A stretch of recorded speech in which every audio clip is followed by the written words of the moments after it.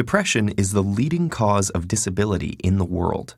In the United States, close to 10% of adults struggle with depression. But because it's a mental illness, it can be a lot harder to understand than, say, high cholesterol. One major source of confusion is the difference between having depression and just feeling depressed. Almost everyone feels down from time to time. Getting a bad grade, losing a job, having an argument, even a rainy day can bring on feelings of sadness. Sometimes there's no trigger at all. It just pops up out of the blue.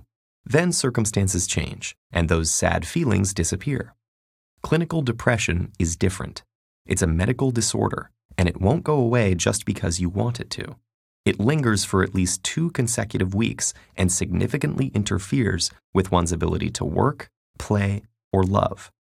Depression can have a lot of different symptoms: a low mood, loss of interest in things you'd normally enjoy, changes in appetite, feeling worthless or excessively guilty, sleeping either too much or too little, poor concentration, restlessness or slowness, loss of energy, or recurrent thoughts of suicide. If you have at least 5 of those symptoms, according to psychiatric guidelines, you qualify for a diagnosis of depression. And it's not just behavioral symptoms.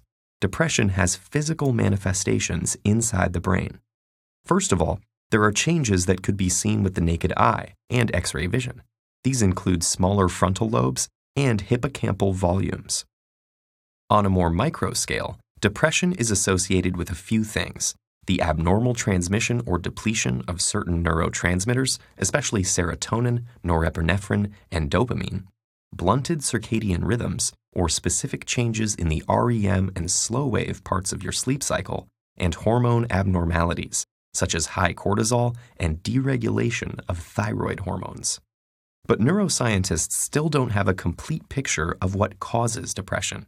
It seems to have to do with a complex interaction between genes and environment, but we don't have a diagnostic tool that can accurately predict where or when it will show up.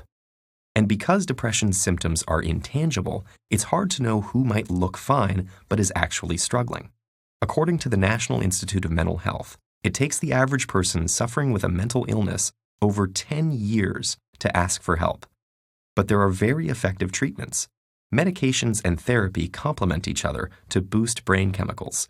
In extreme cases, electroconvulsive therapy, which is like a controlled seizure in the patient's brain, is also very helpful. Other promising treatments, like transcranial magnetic stimulation, are being investigated too. So if you know someone struggling with depression, encourage them, gently, to seek out some of these options. You might even offer to help with specific tasks, like looking up therapists in the area or making a list of questions to ask a doctor. To someone with depression, these first steps can seem insurmountable. If they feel guilty or ashamed, point out that depression is a medical condition, just like asthma or diabetes. It's not a weakness or a personality trait, and they shouldn't expect themselves to just get over it, any more than they could will themselves to get over a broken arm. If you haven't experienced depression yourself, avoid comparing it to times you've felt down. Comparing what they're experiencing to normal temporary feelings of sadness can make them feel guilty for struggling. Even just talking about depression openly can help. For example, research shows that asking someone about suicidal thoughts actually reduces their suicide risk. Open conversations about mental illness help erode stigma and make it easier for people to ask for help. And the more patients seek treatment, the more scientists will learn about depression, and the better the treatments will get.